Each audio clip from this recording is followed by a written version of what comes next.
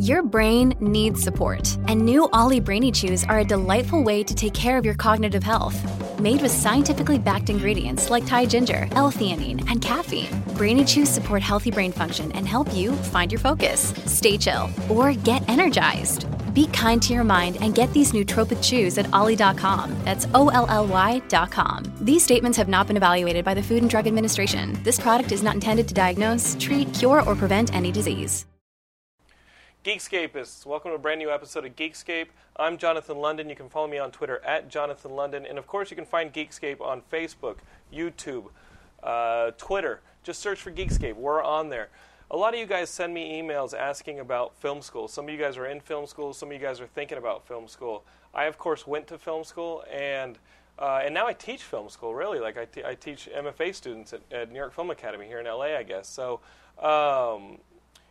it's really, what it comes down to for me is storytelling. Was I in a place in my life where I could just go out and just start making films or start writing scripts at a competitive level?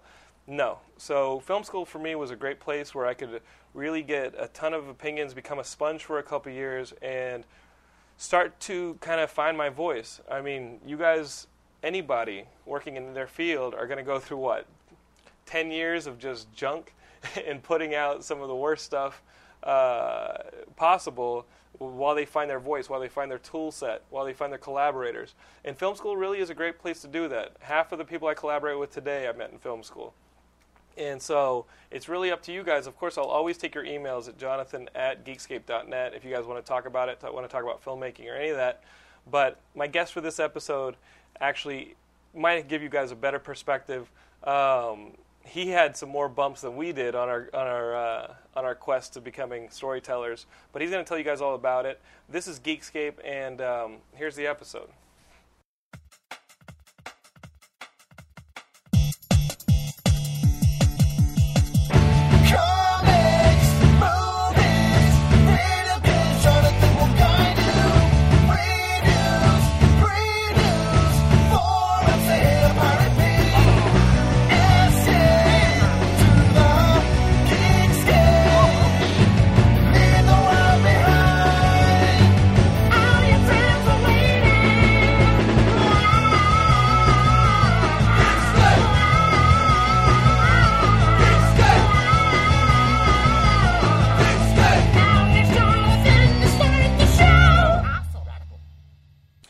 Geekscapists. My guest this week is Jamal Joseph. He is an author who has a brand new book out, and you guys should all look it up on like Amazon. You should look it up on. You guys have it digitally? Yes, available digitally in BarnesandNobles.com and Amazon. All right. And the book is called Panther Baby: A Life of Rebellion and Reinvention. And Jamal was actually one of my film school teachers at Columbia, and he's still there. Are you the head of the department still, or what's your story? Yes, I just hanging around. What are you doing? I'm hanging around. I'm still there. I served as chair of the program for 5 years. This semester I'm on sabbatical, so I'm no longer chair. Ira Deutschman is the chair now. Okay. And but I'm a full professor. I teach screenwriting, and I've been on faculty for 14 years. Mm-hmm. And what would you say to people thinking about film school? Like, honestly, we do get Geekscapists who say, like, should I go to film school, this and that? And I do think it's a specific to your case situation, right? What would you tell somebody? What are the advantages? You know, the thing is that with digital technology, screenwriting software is available to everybody. Cameras are available to everybody. But in the same way that you have some wonderful musicians who are self-taught, but there are people who know that they can grow if they apprentice, if they play with good musicians, and if they go to a conservatory. And the argument could be, why go to film school? I could just take the money and, why go to music school or conservatory? I can just take the money and, rent Carnegie Hall and play. Mm-hmm. But are you really exploring the depth of your art? Have you explored the history, the craft? Have you really been mentored so that you have developed that talent? And I think that film school can be helpful to people who really want to investigate storytelling. There's a craft to screenwriting. There's a craft to director. It's more than just pointing the camera. It's more than just imitating shots from films that you love, and it's more than just writing your version, of scripts that you love. And there's also the community of filmmakers Right. that come in these film programs. Whether it's a place like Columbia, or New York Film Academy, NYU, USC. A lot of places have great programs. There might be film collectors. There's the camaraderie of filmmaking, and it is something that you get better at the more you do. If you're approaching it kind of from a sense of craft. Yeah, you just don't let the stuff that gets you down keep you down. Does that make sense? Because I remember I got into a fit of depression when I left Columbia. I'll be honest. I made that short. Everybody liked the short, but then it was like, then what? Like I started to get music video work. I started to get commercial work. But I think what I missed was you guys. I missed sitting in Eric Mendelssohn's class. I missed sitting in Jerry Cass's class. I missed sitting in you guys' class, having someone to kind of guide me. I didn't have anybody in Hollywood who took me under their wing and helped me find jobs, helped me find any of that stuff. And when you're hustling for the next month's rent, like it can really be disconcerting, and you can find yourself kind of alone in a collaborative medium. It's enough to shut you down. Yeah, it is. It's the journey of the artist, because you're struggling with that creative spark anyway, right? Right. Is this a good idea? Is this a funny idea? Is this a meaningful idea? And how do you give birth to that? How do you shape that? That's hard enough, just in terms of digging down deep to make art, and then to be in a situation where you're not in a safe space and it's competitive and there are bills to pay.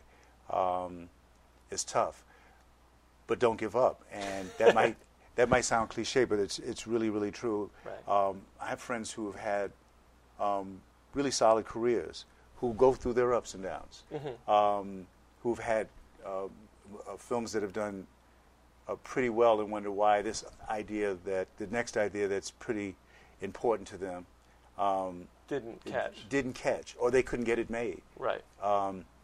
But one thing is for sure is that if you give up, it will never get made. But if you don't give up, there's a chance that it will.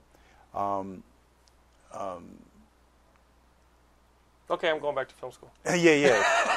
Well, there's a safe. Whoa, your mic. I'll fix it, Jamal. There we go.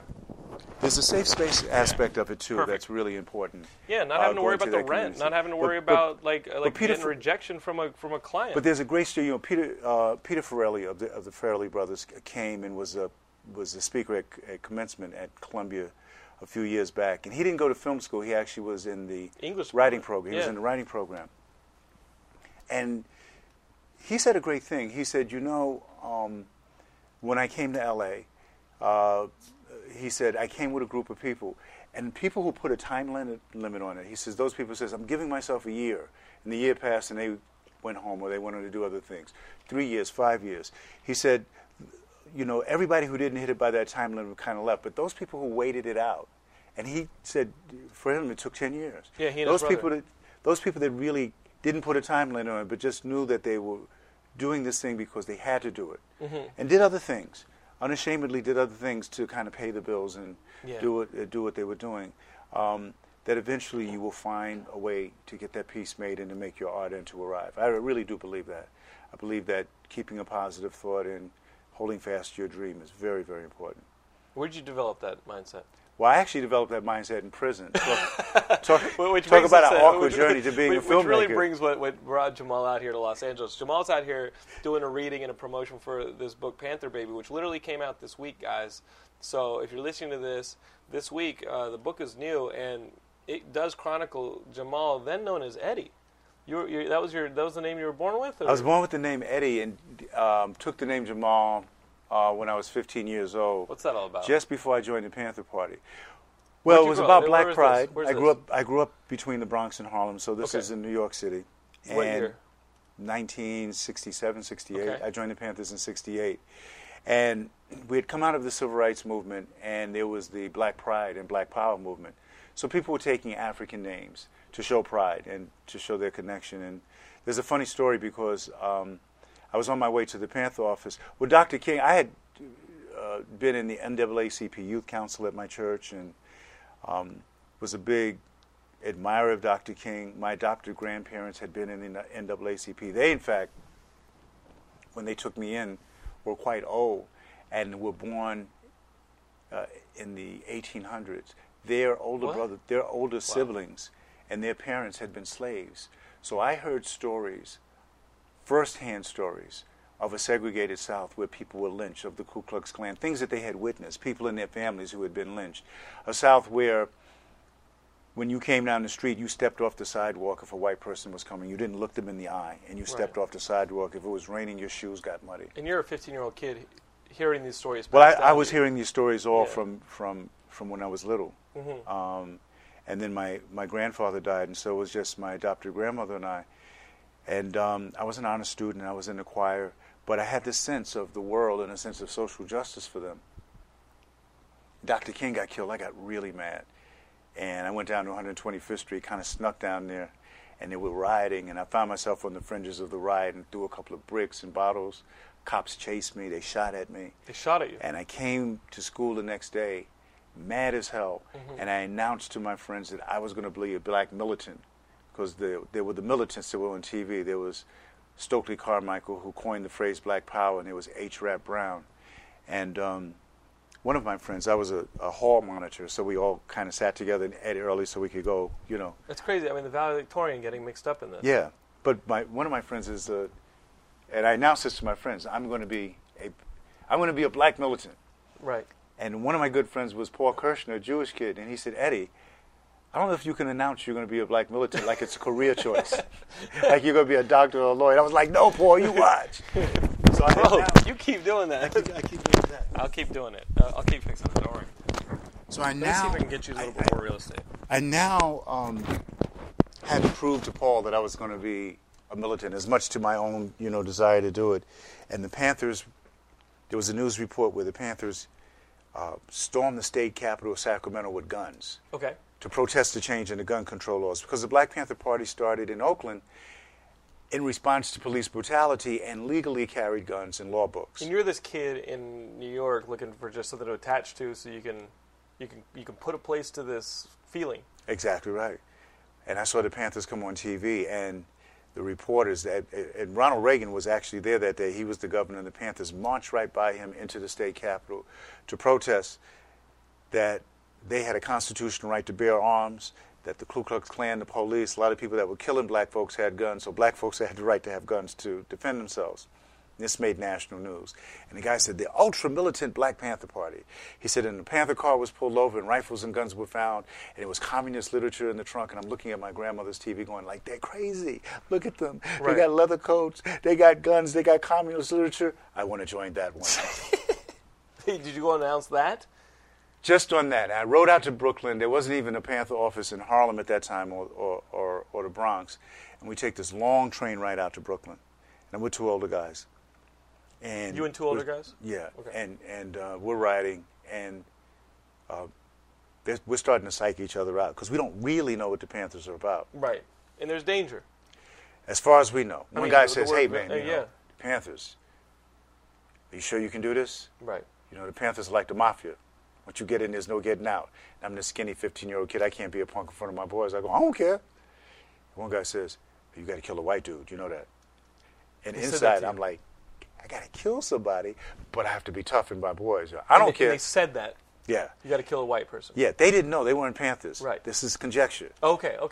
Another guy said, no, man, you don't have to kill a white dude. You got to kill a white cop. Oh, Jesus.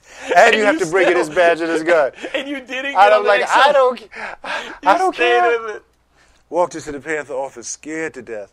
All these cool members of the Panthers, these brothers and sisters with their leather coats and their army fatigue jackets and the berets. And I sit down in the back, and the person who was running the meeting is explaining the Panther 10-point program, which if you go online, it was written in '66. It's like it could have been written last year. Right. And it says, point number 1, we want freedom. We want the power to determine the destiny of our community. We want full employment for our people. We want decent housing, fit for shelter for human beings. We want an end to police brutality. We want an education that teaches us our true history. That sounded fun. Nothing in there about killing white folks. Were you disappointed? I'm not here. Well, no, here's what I did. Because I was listening. I wasn't really listening. I'm still on the train with that other conversation. Right. I jump up in the middle of this man explaining, I think, point number 5 about education. I was like, choose me, brother. Me, I'll kill a white dude right now. The whole meeting stops. You said that? Yeah, I said that. The whole meeting stops.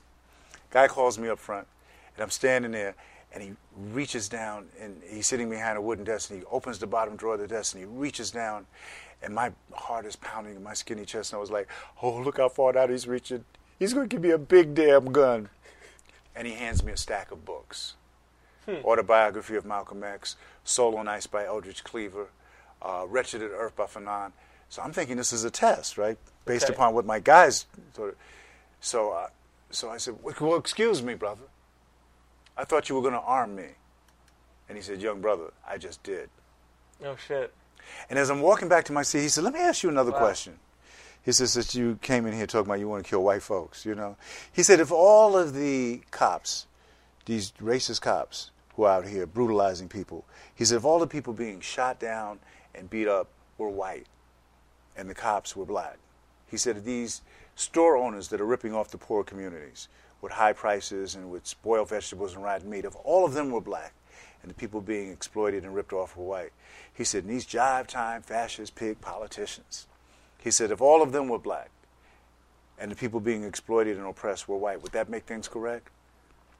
And I thought, this time I answered with my brain instead of my now bruised adolescent ego. And I said, no, it seems like it would still be wrong, brother. He said, that's right. He said, this is a class struggle for human rights, not just a race struggle. Right. Study those books so you know what the revolution is about. So one of the biggest misconceptions of the Black Panther Party is that it was a racist organization.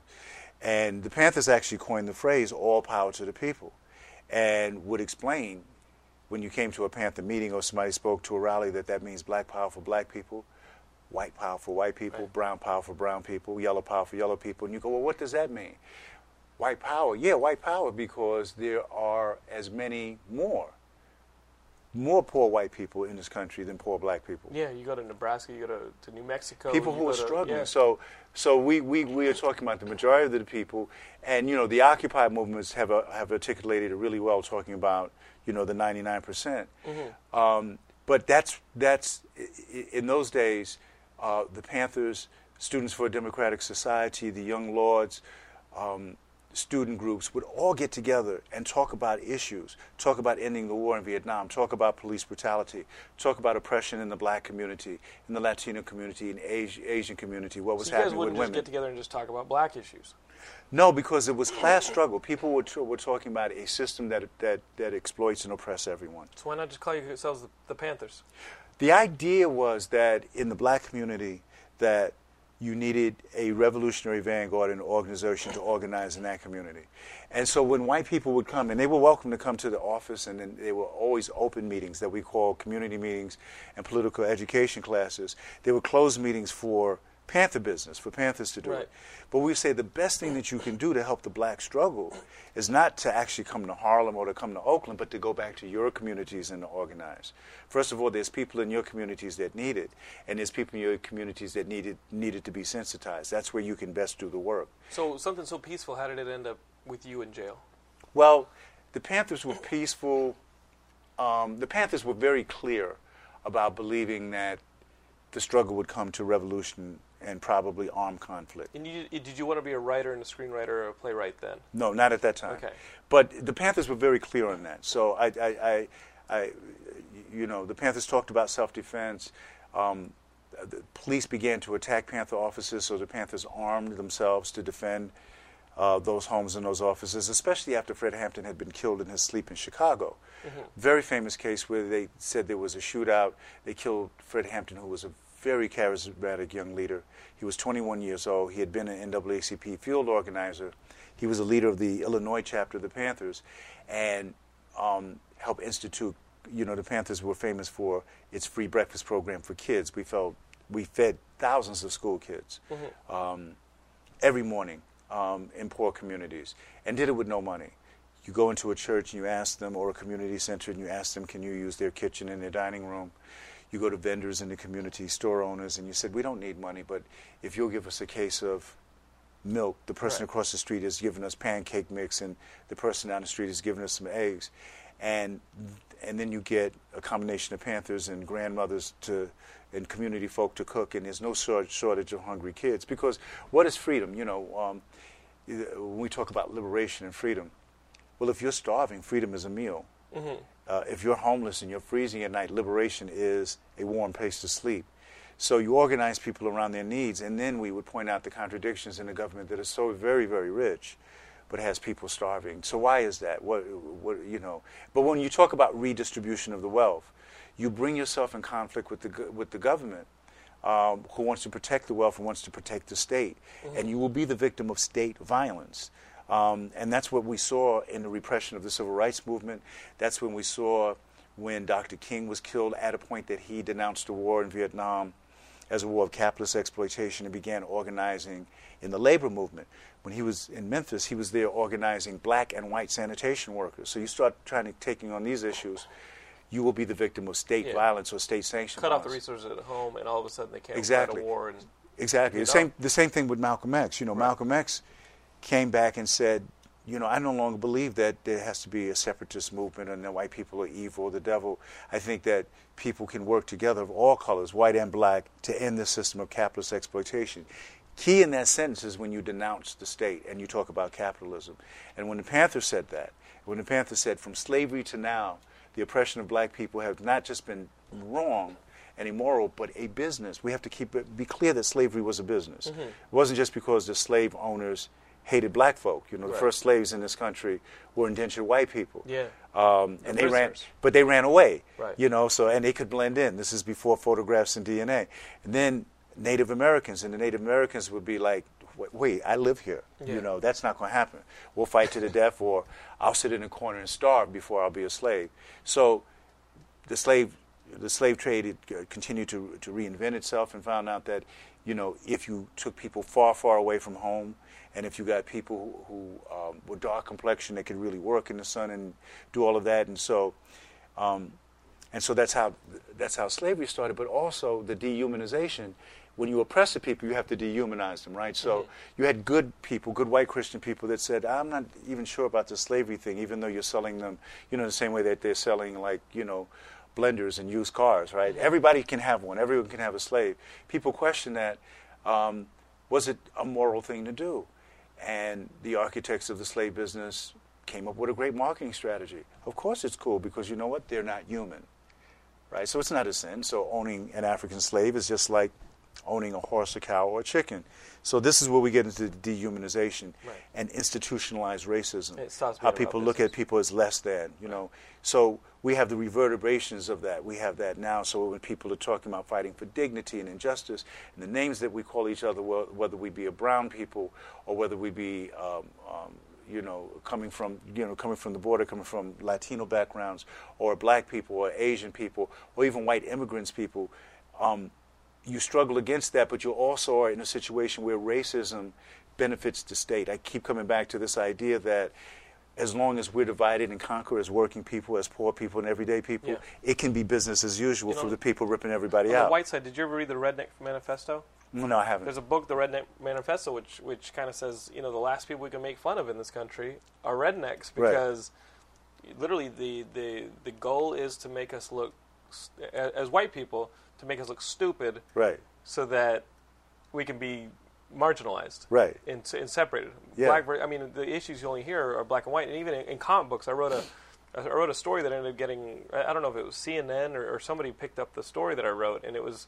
when they announced in Ultimate Spider-Man that they were going to make Spider-Man a black Latino character. Do you remember that story? Mm-hmm. I wrote an article about how comics have never been about race. They've always been about class struggle. I mean, you've got the Kingpin. You've got poor Peter Parker versus the wealthy Norman Osborn. You've got Lex Luthor versus Superman, the immigrant. And nobody's ever really cared about race that much in the movie. I mean, especially when you've got aliens and this and that that go running around in comic books. And in comic books, they got it fairly clear. But it's something that in the mass media, when it's just an image on a billboard, an image on TV, those separations are still made pretty clear. You know, and those images are all made by people who's it's to their advantage to keep those differences. It really does, because as long as we are blaming each other, there's not enough jobs, because, and you know, you name the immigrant group of the day, right? Because all of these brown people, or these yellow people, or these red people are taking the jobs. We're not unifying and going like, why isn't, if we're creating the wealth, why are we starving? You know, our labor and everything. So, so that kind of thinking and that kind of positioning gets you attacked. And the Panthers were attacked, and so I was arrested at 16, and in a case called the Panther 21 case. Afeni Shakur, Tupac's mom, was part of that case. And Tupac Shakur's mom was part of that case? Afeni Shakur. And you knew her? Yeah, she was my mentor. I knew Tupac from the time he was born. I was one of Tupac's Panther godfathers. I've known him his whole life. Well, his mother was, she is an amazing woman, and was one of the leaders of the New York Panther Party, and tried to send me home at first. What do you mean? When you were that 15-year-old Eddie? Yeah, after that same meeting I told you, she came, she said, "How old are you?" And I was 15, and you know, when you're a kid, you think a year makes a big difference. And all you were talking about was killing Whitey. Yeah. I put my age up. I'm 17. You lied. Oh, yeah. She said, "You look like you're like 14 years old. You need to go home." And I was like, "No." She said, "Go home." I was like, "No, I want to be a Panther." She was like, "Okay, then I'm going to keep an eye on you." And she did. And so the Panther 21 case, I was arrested along with 20 other Panthers. Mm-hmm. And that was the entire leadership of New York. And even though I was the youngest, I had become head of the high school cadres, all the young members. And the idea was, from the district attorney, Frank Hogan, at that time, that if I arrest all the leadership, then, you cut off the head, the body will die. And we were charged with conspiracy, bomb conspiracy. They said we were going to blow up department stores and the botanical gardens and attack police stations. No, wait a minute. Facing 360 years. Well, they said we were going to... Well, how did they even put a case together or evidence together that this was going on? Were there militant people within your party that... Here's how the case was put together. You can't just come out and say that somebody is planning... Right. Conspiracy cases, you can come out and say... I mean, yeah. Just do it. Well, but how far is it going to go if there's not any hard evidence? Well, you have to have someone there, right? You have to have an informant, and you have to have, or undercover cops. There was also a person that I met who was my section leader, like my lieutenant, and took me under his wing and made sure that I read those books that was given to me, and knew the Panther 10-point program, and showed up at the breakfast program, and taught me hand-to-hand combat, and taught me how to use weapons. They're lucky they got some valedictorian instead of some thug. Because you ate that stuff up. And even when my grandmother found, you're on the go now, I'm really busy. She was like, "Do your chores, clean your room. I'll get to it, Grandma." So, my grandmother got tired, went and tried to straighten up my room, and was changing the sheets. And under my mattress, between my mattress and box spring, where most normal 15-year-old boys probably have a Playboy magazine hidden. Right. I had all of this radical material, all of these Black Panther papers, and if you look up Emory Douglas, the wonderful artist from the Panthers, he used to do the images of the cops as pigs, and black school children having school books in one hand and AK-47s in the other hand. And I came home and she had all of my stuff stacked up in one pile on the kitchen table, and she had the Bible. She was a very religious woman, and then she had a belt. That was the mafia altar. She said, "What is this?" I said, "Grandma, you was in my room." She said, "Shut up. Don't even talk about it if I was in your room." Those were your choices. She said, "Those were the choices." She said, "What is this?" She says, "Because I'm telling you right now, I don't know whether to bless you with this belt or to kill you with this Bible." But you are not going back there. So I went one more time to say, that I couldn't come back, and my grandmother was brainwashed, and she was an Uncle Tom, and she didn't get it. And Afeni Shakur almost took my head off. She said, "Don't call your grandmother names. Don't ever say that, because she is trying to love you and protect you the best way you know how, and you haven't been doing what you're supposed to be doing." So my section leader, a guy named Yewa, came, and he explained to her that whatever she decided, it's her house. It's her house. And as a matter of fact, if she told him something, he would have to do it. Whatever, if she wanted him to do a chore right now, because she was an elder. "But if you let me, ma'am, I'll keep an eye on him, because I know he's not doing as good at school as he could be doing. I know his grades have dropped. I know he's coming in a little bit late." And so she said, "Okay, you can go back." Well, 4 weeks later, a SWAT team, they were called Tactical Patrol Force, about 30 cops kicked in the door and drugged me off to prison, 4 o'clock in the morning. In your grandma's house? In my grandmother's house, and I was arraigned, and my bail was set at $100,000, which, this is 1969, so that is like $1 million. Even now, $100,000, right? Most of us, if we go, we're staying in jail for a while. Yeah. And we found out that this big conspiracy case was because there were two undercover cops who had, collected intelligence. Yeah. One of them had been Malcolm X's bodyguard and then joined the Panthers. He was there just a few feet away from Malcolm X when he was assassinated. And the other undercover cop was my mentor, the person who taught me everything, the person who came to my grandmother's house. He was an undercover cop. So I spent that year in prison. You must have been even angrier I at that was point. just devastated because I hadn't... You were about to leave. Well, I was about to leave, but also understand that for me, joining the Panther Party was as much, probably even more so when I first stepped in the door, about the search for manhood, how to be a man. Right, and they were bad. They had a certain swagger, you see. Yeah. So I had been betrayed by someone who was a father figure, older brother figure. And so I came out really hard and really dedicated to the movement, rose in the ranks. I stayed in prison for a year and then came out on bail. And became... How old were you then? 17? 16. 16. And you were in jail while you were 16 years old. While I was 16. Came out just before I turned 17. Was this a juvenile jail? Well, I was in Rikers Island. I was in a pretty tough prison. So you weren't with kids? I was with kids. I was with teenagers, kids from the ages of 16 to 21. But 21? But it was 20-year-olds are bouncing you up and down the halls. It was gladiator school. Right. And on the outside, I may have been this bad young Black Panther, but in there, I was like this skinny, light-skinned black kid, with the curly afro. And eventually had to fight and defend myself and prove that I could fight and prove that at first resisted. You thought you were going to die all the time.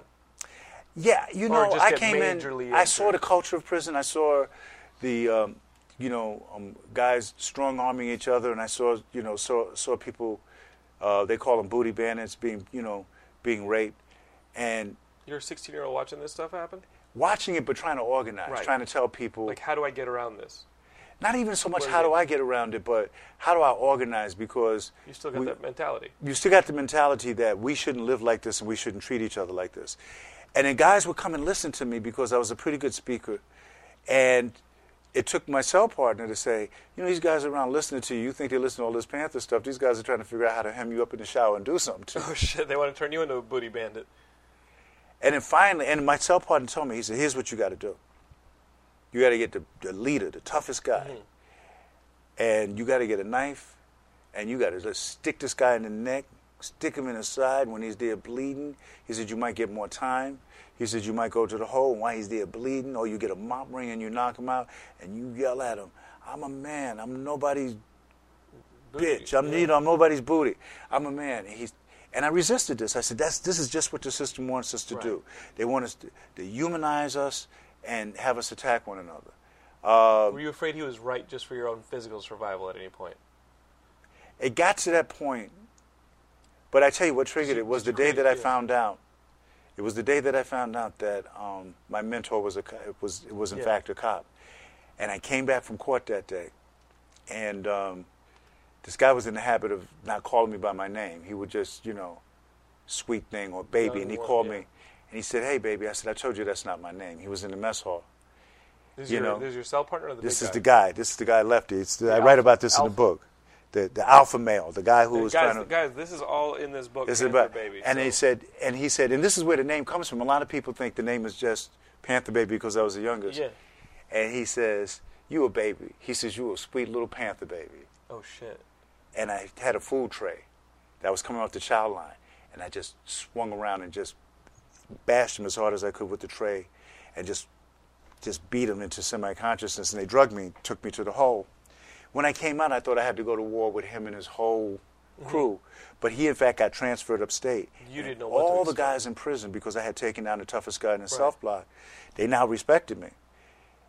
And I was able to use that respect to try to create. We started literacy classes, martial arts classes. We ended that, in our cell block and in the prison, the booty attacks and all of that. Yeah. We started raising the political consciousness. Yeah. People probably didn't prolong their stay because they found something else to do. At that point, you started writing? I started writing there, and I came out and wrote for the Panther paper. Because the fact is, guys, Jamal, he's got. I read the numbers up here. I mean, you've had 5 plays published. What's this? I just looked at Wiki. But I mean, yeah, you've got 5 plays. I've written screenplays. I've had films produced, documentaries that I directed that have been on PBS. We looked up, and you were on the damn Oscars a couple years ago. I got nominated for an Oscars. That comes out of my work with young people. Isn't I started that a group called Impact Repertory Theater, and we were in a film called August Rush. You guys remember that one with Robin Williams and was that Kerry Russell? Kerry Russell. Yeah, and so what, the song in August Rush that got nominated for an Oscar, you helped put it together with young people? With young people. And I mean, we literally, I didn't even know you were a part of it. I was like, okay, the August Rush movie that not a lot of people went to see got nominated for an Oscar. What is this? But we're watching the Oscars. I look up, and Jamal is sitting there conducting this orchestra of young kids, and he's waving his arms. He's conducting. And we were jumping up and down off our seats because Laura, when she was still my girlfriend, came to my graduation in 07, right. 06, right there at Columbia, and remembers you. And she's like, that's Jamal. And there you were jumping around. Yeah. It was amazing. Well, I'll tell you a funny story about how you've always been organizing young people. I mean, since this moment, since this moment that you hit this guy with a tray, came out of solitary, and saw that you now had the ear of people in this absolutely. cell. Since then, you've been. I mean, those are the first young people you organized. Those were the first young people. I came out of prison after that on bail, and became a field organizer and a spokesman for the Black Panther Party. And I went back to prison for robberies and for hiding out people who were on the run for the FBI. We started a war. We declared war on drugs in Harlem and started shutting the drug dens down by force, going in with guns. Well, and you had now you got your gun that you wanted as a 15-year-old. Oh, yeah. How old were you then? Now I'm 17, 18. Jesus. And we're closing these drug dens down. You're younger than the listeners. But here's the thing. Even when you, and I'm telling you, Harlem in those days, Harlem is such a beautiful place now. Yeah. And it's always been spiritually and culturally a beautiful place. But there was, in the 60s and the 70s, it was blighted by drugs and by slumlords who walked away from buildings that were crumbling. Literally, it looked like the set of a World War II movie after the bombing raids. When I was in Philly, when I went to Penn, I saw that going on in North Philly. Yes. Where you would have these these were centers of industry back in the World War II, where you would have these giant factories and tenements built up for the workers. And then literally, when the war was over and these widgets or whatever didn't have to get made anymore, the people who had made their money off of it would literally just move out to the suburbs and let these things fall apart, and people were still living in them. Mm-hmm. And they would just fall into slums. Mm-hmm. Yeah, absolutely. And this is what happened in Harlem.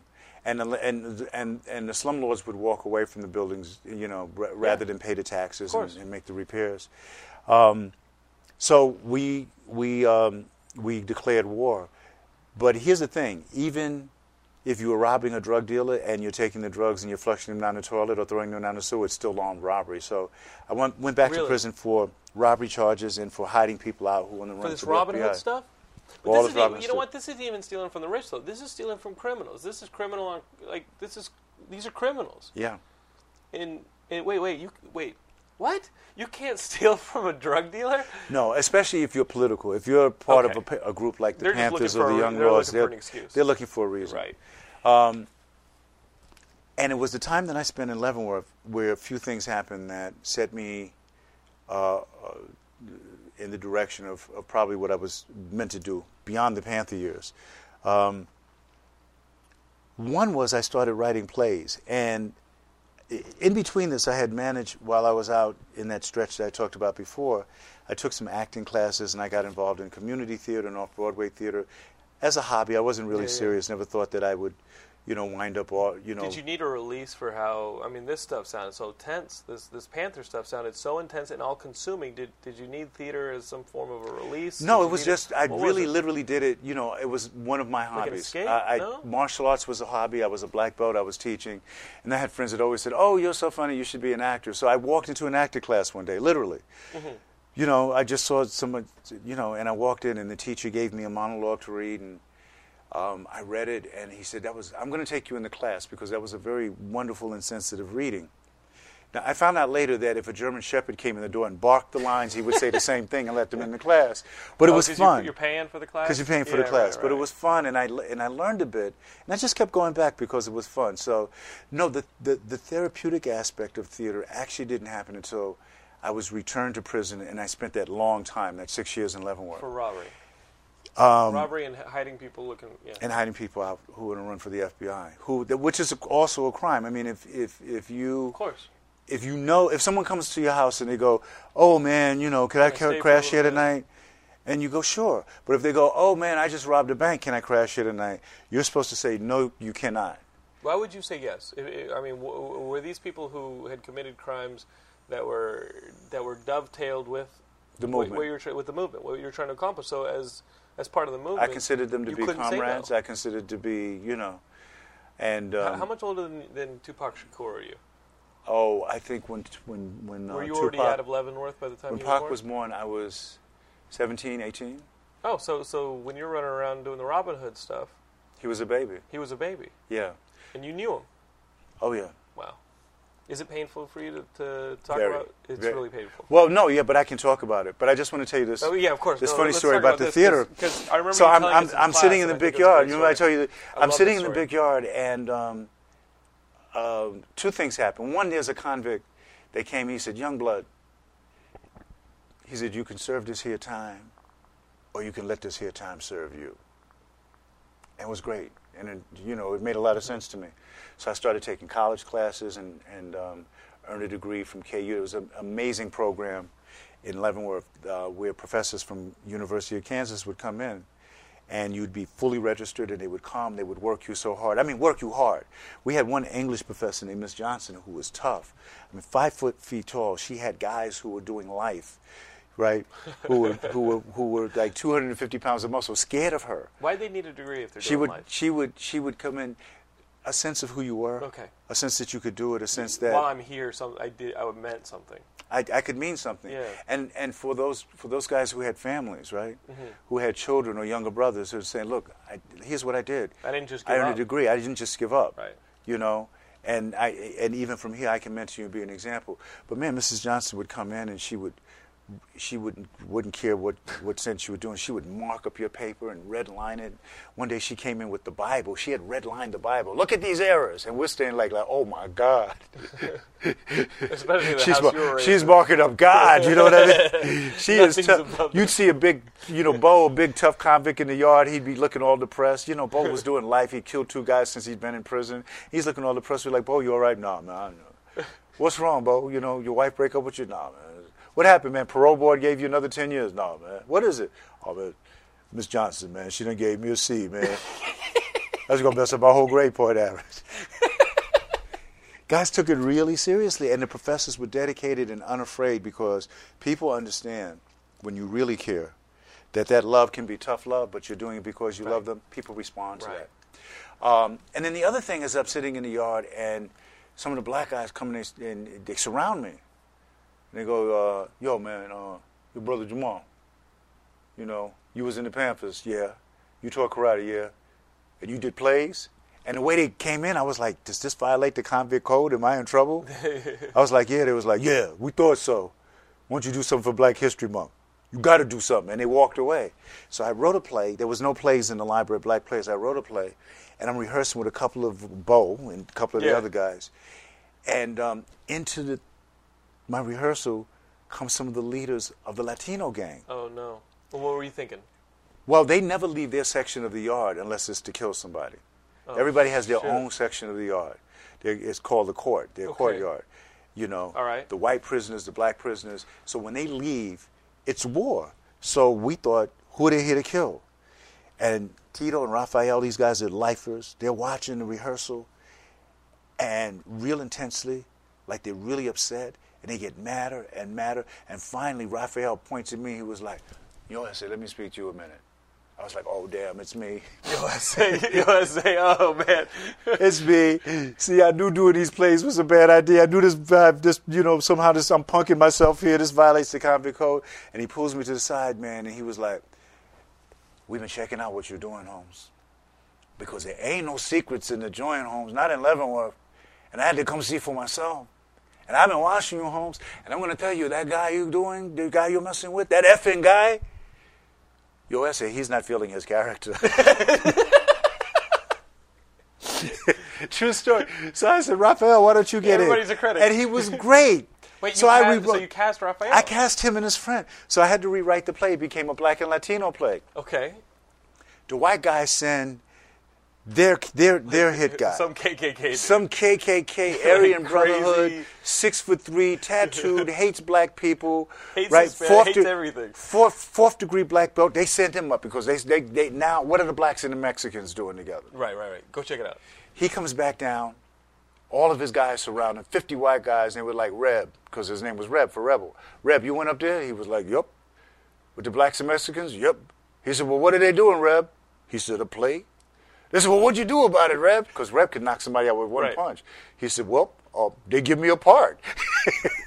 So we had we formed a multicultural court. In our court, our section of the yard, black, white, Native American, working on plays, helping each other, with college stuff. Working on plays.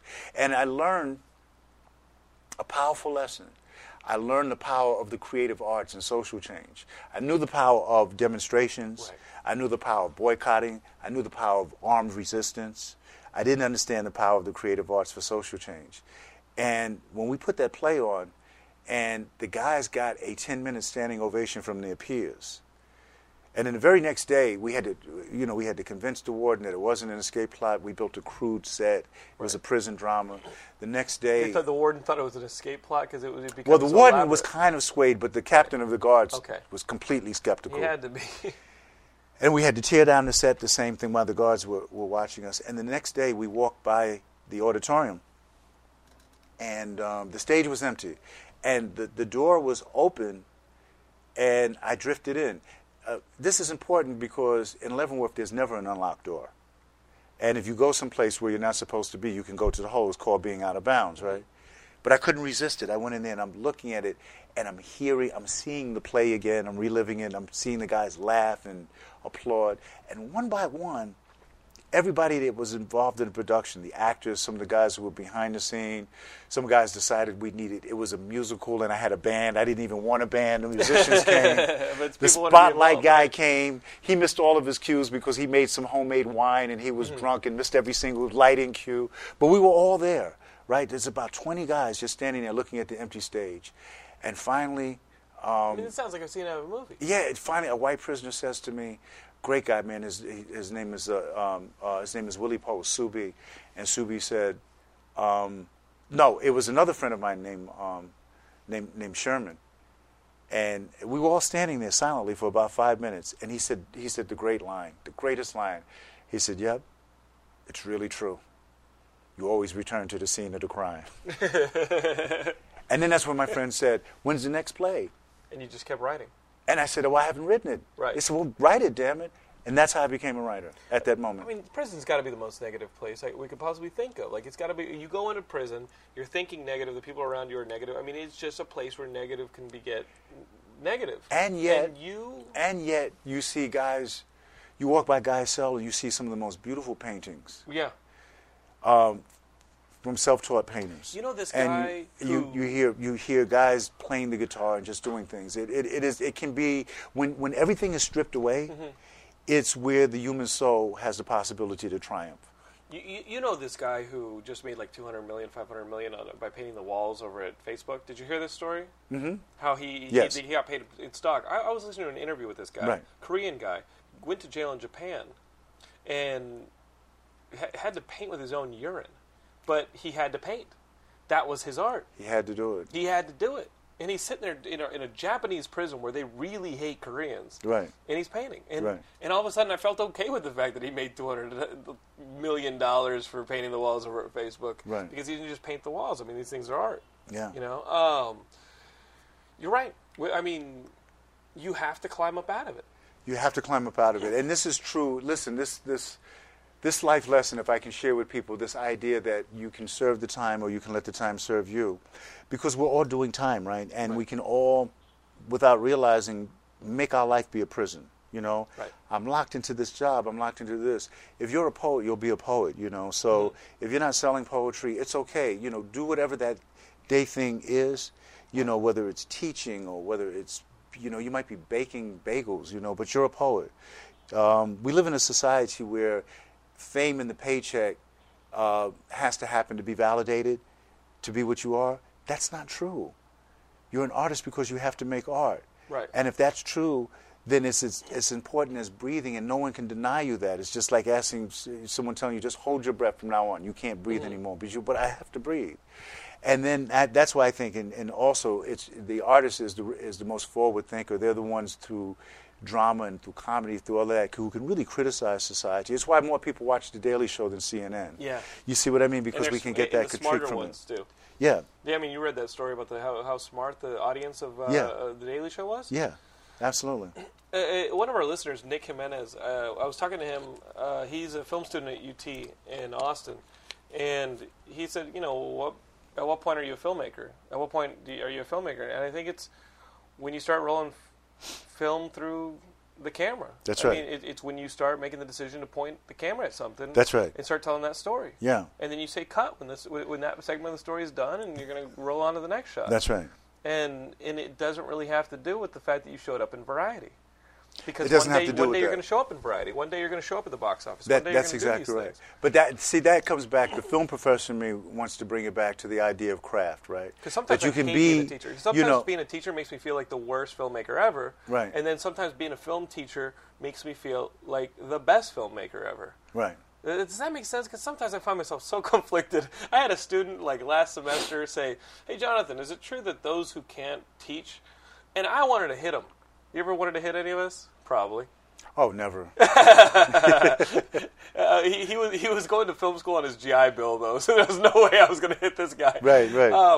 But I was like, listen, man, I'm using examples from my own work, you know, and the second I walked into film school, and we had William Goldman there teaching us. We had people like you there. I'm seeing you jumping around on the Oscars. I see people like Eric Mendelsohn, who's probably isn't he the only person who's ever won Sundance twice? Yeah. And I'm sitting there. We just watched his three back rooms the other day. Yeah, Three Backyards. Yeah. Three Backyards. I got that off Netflix for Laura and I to watch. I'm watching these people who are working. You know, you go to film school, you're going to find people who are working. And again, like, your collaborators. You guys run film through a camera. So many of you guys are comic book fans. Like just start putting the pen down and writing a comic book. Start drawing a picture. You know, we've got so many great musicians. Jimmy, you know, he used to be the youngest kid on our forums. This kid in New Zealand. James Harrigy. He emailed me a song, and I forgot that he had emailed it to me, and it just ended up on my iTunes. And I was driving, and I was listening to my iPod. It was plugged into the car, and all of a sudden this song starts coming out, this acoustic song with this kid's voice and everything. I had no idea that song came out of our audience. You guys are so talented, and you guys are drawn to this show because we've got storytellers on here. And I just want to remind you guys that listening to the storytellers is only half of the storytelling. Does that make sense? Like, you guys are an invaluable resource, but it's up to you guys to either serve the time, or what is it again? It's really Or let the important. time serve you. Or let the time serve you. Right. Because otherwise you would have just withered in jail, wouldn't you? That's exactly right. And then you started writing screenplays. You got out of there. I did. I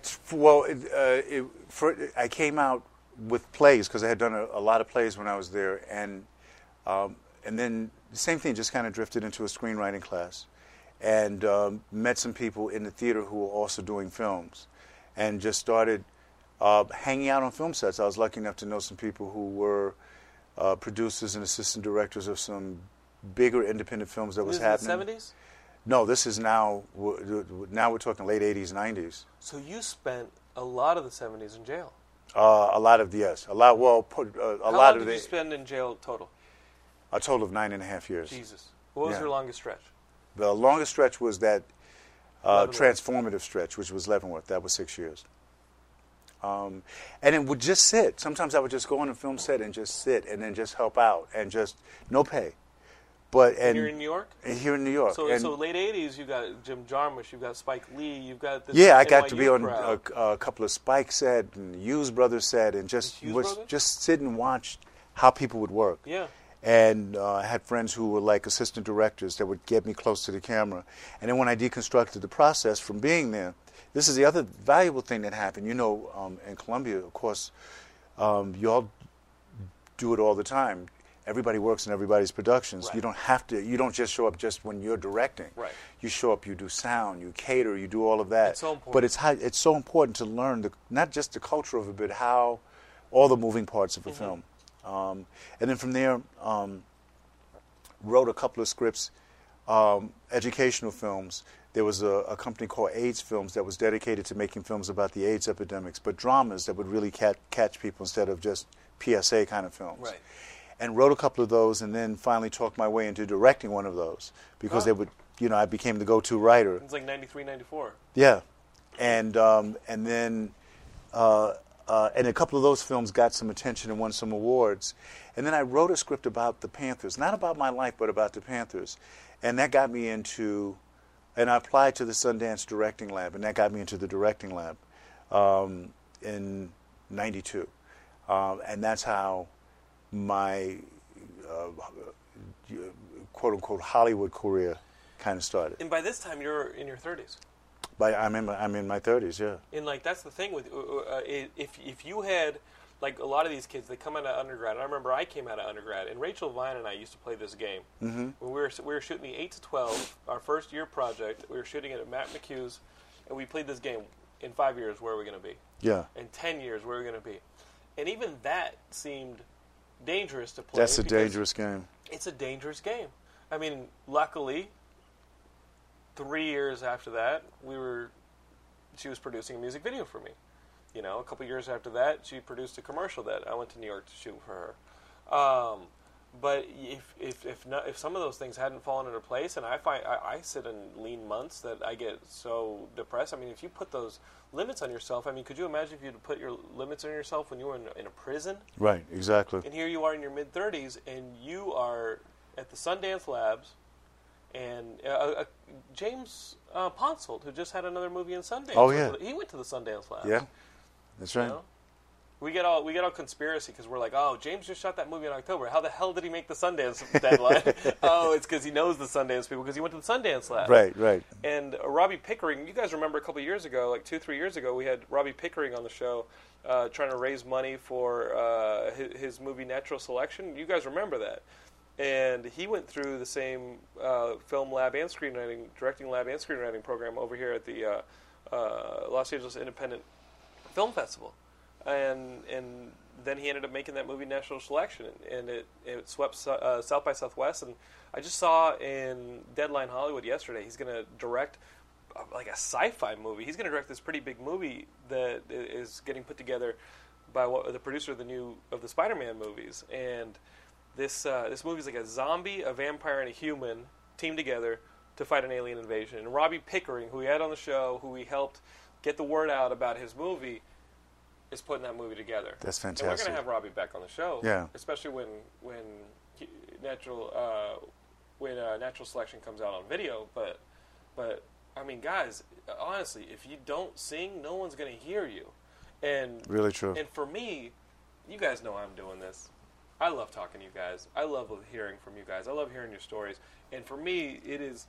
I mean, you guys know I'm straight edge. I've never done drugs, never drank, nothing. But sitting in that theater, and I remember it was my thesis, Gay by Dawn from Columbia, sitting in that theater, and I mean, the faculty was like, what the hell is this movie? Some of the faculty was, but sitting in that theater and listening to an audience respond, it was the only thing I could think is akin to the rush you get. Yeah. I mean, there's nothing like it. And that's when you know. Mm-hmm. I didn't care that I had just spent a year in Los Angeles riding around a girl's bike in a lumberyard to try and make money. I didn't care that the next 2 years of my life, sometime by this point, you guys knew me. When we started doing Geek Drum in 2006, one weekend I'm talking to Kevin Smith.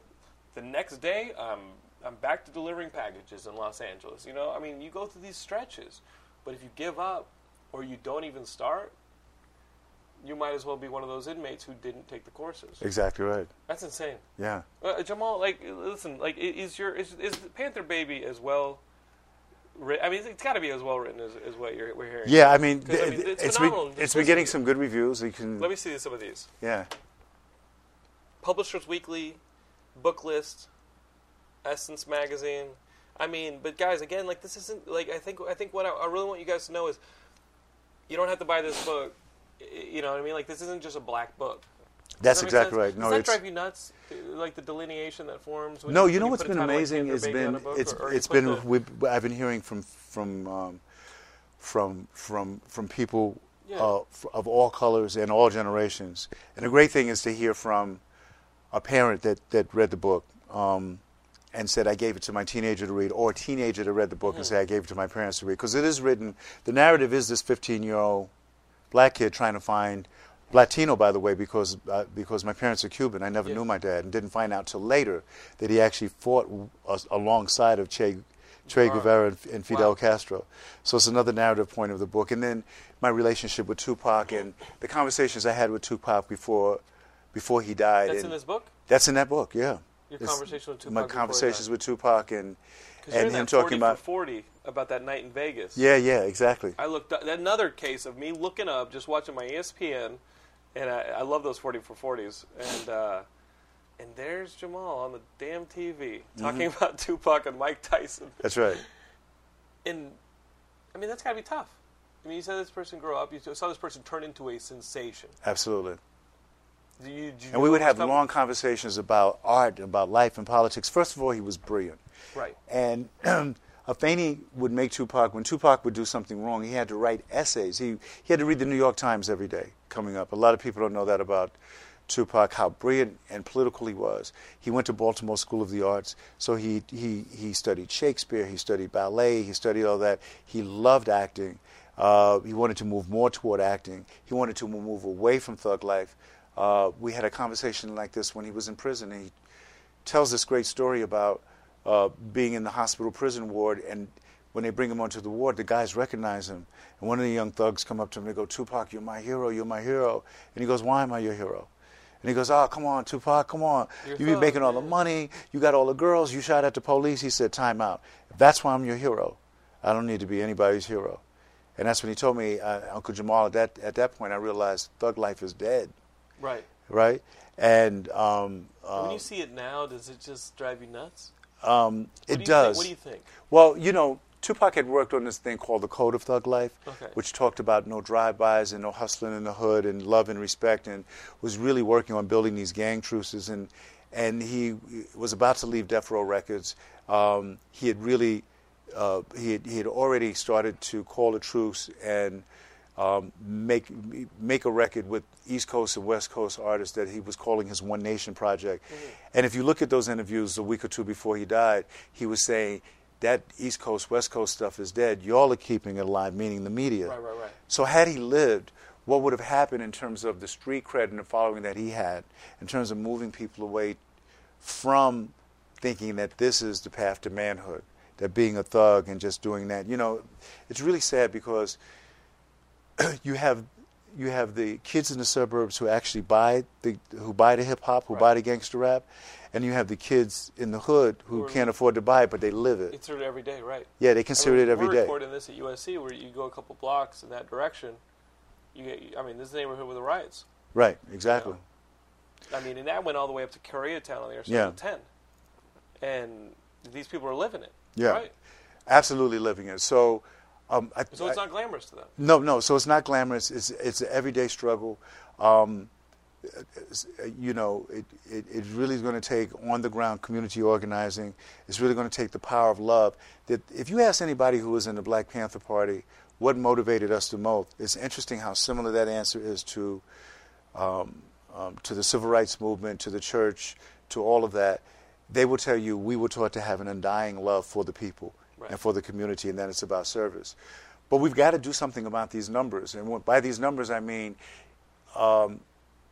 there are statistics across the country that show that a young black man graduating from high school first of all, it's a 1 in 4 chance that he'll graduate, and then it's a 1 in 4 chance that he'll go to college. But it's almost guaranteed that he could wind up in prison because that number is 1 in 3 in terms of that. So we're building more and more prisons, and we're closing schools. We're cutting for them.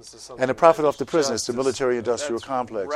So it's really, we have to question. More people in jail than any other country on the globe. More, we used to be number 3. When I was in prison, we were number 3. Behind Soviet, you guys were pretty pumped about getting a number 1. Beside the Soviet Union, and the Gulag, and South Africa. Okay. United States was number 3. Now we are unquestionably number 1. Right. You know, it's a really sad statement to the country that's supposed to be the leader of the free world. Yeah, nothing free about it. Yeah. Now, guys. If you guys think that we're getting off subject now, Jamal, well, real quick, before we get off of it, this direction that Tupac was moving into, do you think that he saw, I mean, he knew you personally for so long in his life, and he was witness to what had happened with you in Leavenworth. I mean, in a way, there's a parallel. He saw you take the negatives and turn them into positives, and that was something that he was aspiring to do in those final weeks of absolutely. Life. Were you an inspiration to him? I think I think one of them. I think his mother remained the biggest inspiration in his life. She's just a wonderful, wonderful person, strong, creative. And Tupac was growing up. He was 25 years old, and he had this.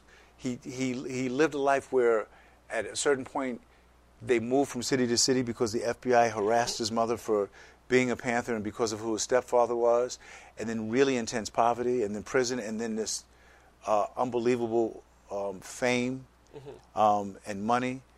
And he had settled into a lot of that and started to find balance. You know, and if we think about what the 20s mean for most people in their life, it is you experiment, you go up and down, and then, you know, you start to get to your mid to late 20s or 30s, and you start to find that balance. You start to understand, this is my path, and boy, why did I ever do that? But it's just part of it. Right.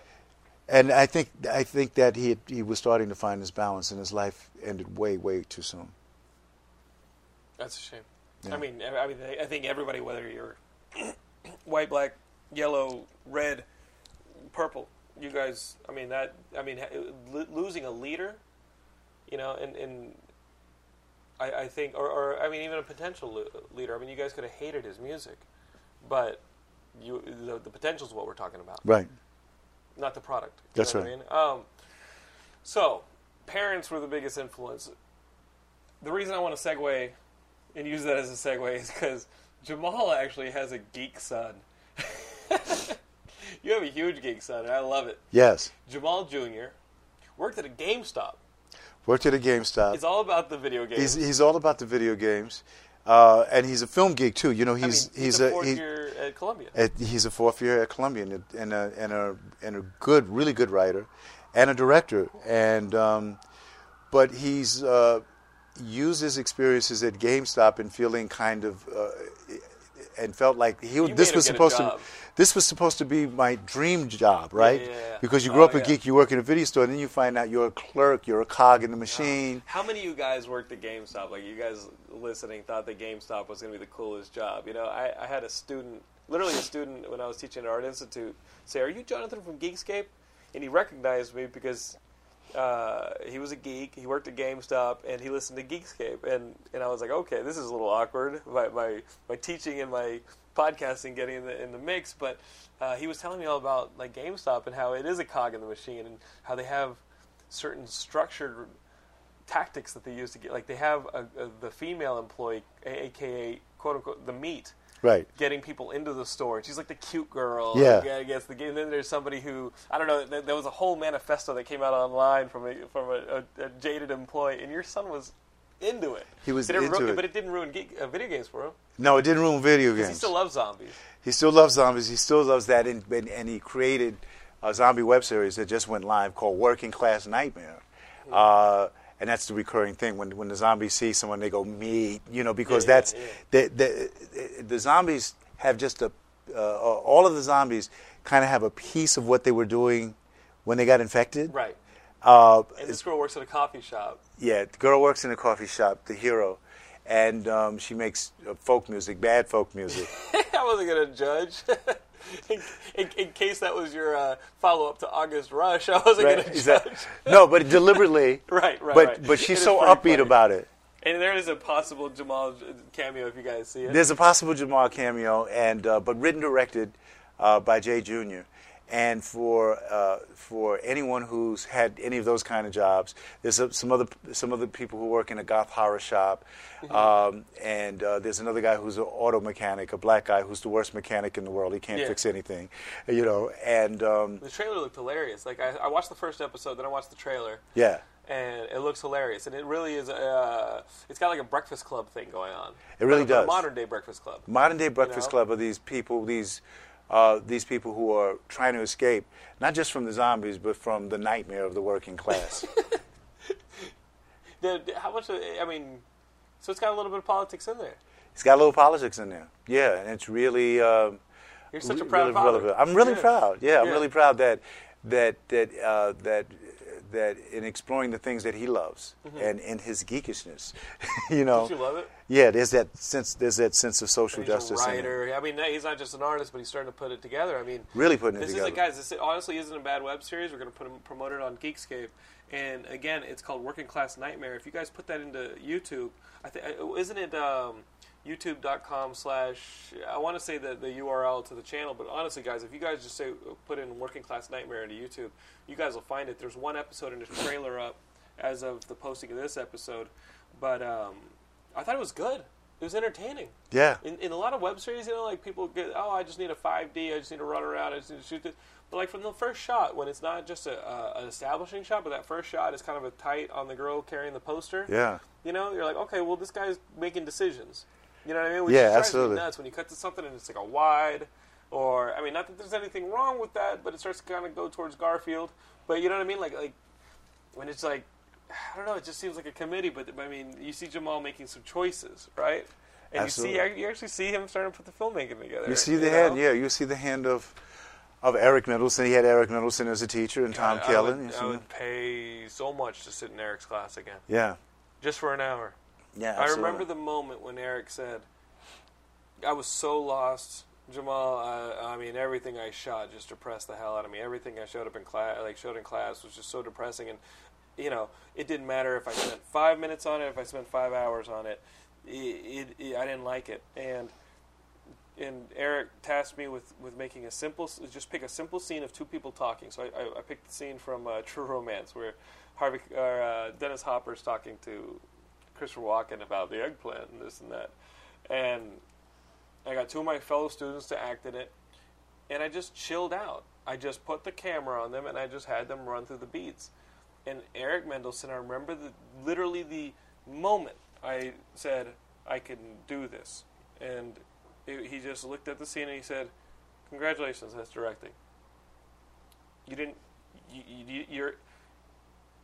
My insecurities didn't interrupt the story, didn't interrupt the telling of it. So, you know what I mean? Like I think people rush into film school, they rush into their first films, their first stories, and sometimes that's why, you know, like early Shakespeare is so bloody, early Tarantino is so bloody. It's still kind of bloody, but you know, the early crafts, you just want to come out and just rage and come out with a fist so fast, and you do that stylistically with a camera, and you end up making things that nobody's seen before, but for a reason they don't look very good, right? And film school is a great way to just say, hey, Jonathan, like put on the brakes, and the answers aren't in the outward push, right. It's in the inward push. Right, exactly. You know, and yeah, I mean, sometimes you do need those years of solitary confinement, and you do need those years of struggle to spend a lot of time by yourself and be like, all right, what's the story I want to tell? Yeah, you know what's the stories I've got? Exactly. You know, and at the very least, if people can't afford film school, either because they can't afford the money or to take prison. the time, come to Leavenworth. I learned so much about the arts in Leavenworth. Get the it was amazing. Pachucos and these guys, and the Aryan nation. There you go. You had to see us in the yard when I would bring out some pages, right? And he goes like, I'm supposed to say these lines here, Jamal. What's my motivation here? I don't understand what's going on here with the character. I just... But no, watch. What you're gonna say, you know, I'm amazed at people who want to make television who don't watch TV. Mm-hmm. or people who say they want to make music and they don't listen to all kinds of Right. music. I mean, all kinds of music. I want to come back to Tupac for a second. Tupac could tell you about jazz. He could tell you about classical. He could tell you about folk music. One of his favorite musicians was like Don McLean. He would in those days it was vinyl, right? Yeah. He would wear vinyl out, I can just listening imagine to stuff. Tupac listening to Bye Bye American Pie. Yeah. You know what I mean? But that's what you're telling me. But that's what he did, and then Vincent. those influence. Yeah, and Vincent Van Gogh was his favorite artist, so he studied that. He tried to, and was a real student of the art. So I would say, at the very least, watch films again and again. Listen to the director's commentaries. Read about it. You know, if that's what you are, if you're a filmmaker, whatever. If you're a musician, the same thing. You know, listen to all kinds of music, and then it's easy with the internet to read interviews and conversations and commentaries and essays of other stuff, so that you become a student of the craft. Because you do need the passion. Nothing will get made if you don't make it, but it's not good just because you made it. Right. So there's the artist struggle that you talk about, that I talk about, that Tupac would talk about, of working so that it was finally good, so that you had some craft. You guys remember a story I wrote for the site a year ago, around November 2010. It was. I remember the day after Thanksgiving, sitting in the Seattle airport and finding out that my films teacher from undergrad had died. You guys remember? He's kidney failure. He was an older guy, but he was the reason he's the person who got me excited in film. I mean, I took every class that he had at Penn's fledgling film program, and I wouldn't have gone to film school without him getting me interested in film. Recently, literally last week, guys, I was talking to his. I wrote that piece for Geekscape. Just saying, this is what this guy meant to me, and you guys wouldn't have a website, and we wouldn't have something about storytelling if it wasn't for this man. And a lot of you guys really enjoyed that piece. And his wife read it and just lost it. She loved it, and I was very touched by that. Last week, she sent me his notes. She sent me his notes, Jamal, and I'm sitting there on the floor of my office, and I've got a box, and I'm like, what could she have possibly mailed me? They were his film school notes. Oh, my goodness. His lectures, his books on Robert Flaherty making Nanook of the North, his books on Eisenstein, his books on Michael Apted putting together 7-Up. The series. I mean, I'm sitting here on the floor just shit. Thank God Laura was at home. She'd be like, man, I married a wuss. But it was, I mean, of all the students that this guy has affected, she mails me his notes. And I mean, there's nothing like it. I'm shaking thinking about it, but they're in my office, and I look at them, and I don't even know how to start processing through it. But guys, this is not an art done in isolation. The answers are things that need to be worked out. But when you do this personal paleontology and you find the fires inside of you, communicate them with people. You know what I mean? Push and pull. And collaborate and find the people who think like-mindedly. I mean, Jamal is telling us a story, and it's in this book, Panther Baby, about how he used this to literally get him through 6 years in Leavenworth, right? To go from someone, and it says actually in one of these reviews, I love this. The Kirkus Reviews calls it an inspiring, unapologetic account of his transformation from armed revolutionary to revolutionary artist. I mean, this is all of us, guys. And I think that's what we're saying, and I know we've said it before. But, Jamal, thanks for sitting there with me, man. Literally, this was so great. I think this is the longest Geekscape, but I love doing this. Yeah, this is We've had fantastic. some long Geekscape. I think Kevin Smith was 2 hours. Oh, wow. Back on Geekdrome, but I love doing this stuff, and I love talking to storytellers. And literally, guys, if you guys want more from Jamal, please. And I have a website. oh yeah, let's do that. And you're on Well, Twitter now. Yeah, You gotta I get know. Twitter up. At Twitter is at JJ Panther Baby, and the website is jamaljoseph.com. And there's a trailer. There's a little video trailer of where we did a reenactment of my first day in the Panther office. And the book you can find on Amazon and BarnesandNobles.com. And You get it on your Kindle. I know get you it on guys your were Kindle. in your iPads. I know you guys were running around with all those digital tools. You against that stuff? yeah, You're just for reading, so like you I'm don't just care for if reading, they're just yeah. like hidden. All right, so guys, that's the book Panther Baby. Okay, Jamal Joseph, follow him on Twitter, JJ Panther Baby. I'm Jonathan London on Twitter, at Jonathan London, and of course, you guys can find Geekscape at geekscape.net. We literally have a new site coming in 2 weeks, so be excited for that. And then Facebook, Twitter, YouTube. We're going to South by Southwest. We're coming right back. We're getting a booth at WonderCon, and we're doing the WonderCon thing. So there's going to be a lot of video content for those of you guys who missed the video. You guys will be getting it. So just hang with us and listen to us the next episode. All right, thanks, Jamal, for coming on. Thank you. Peace. And of course, I'm not going to stop without saying this. YouTube, look for it. Working Class Nightmare. That's Jamal Jr.'s web series. We're going to be pimping it on the show, too, and on the site. Bye, guys.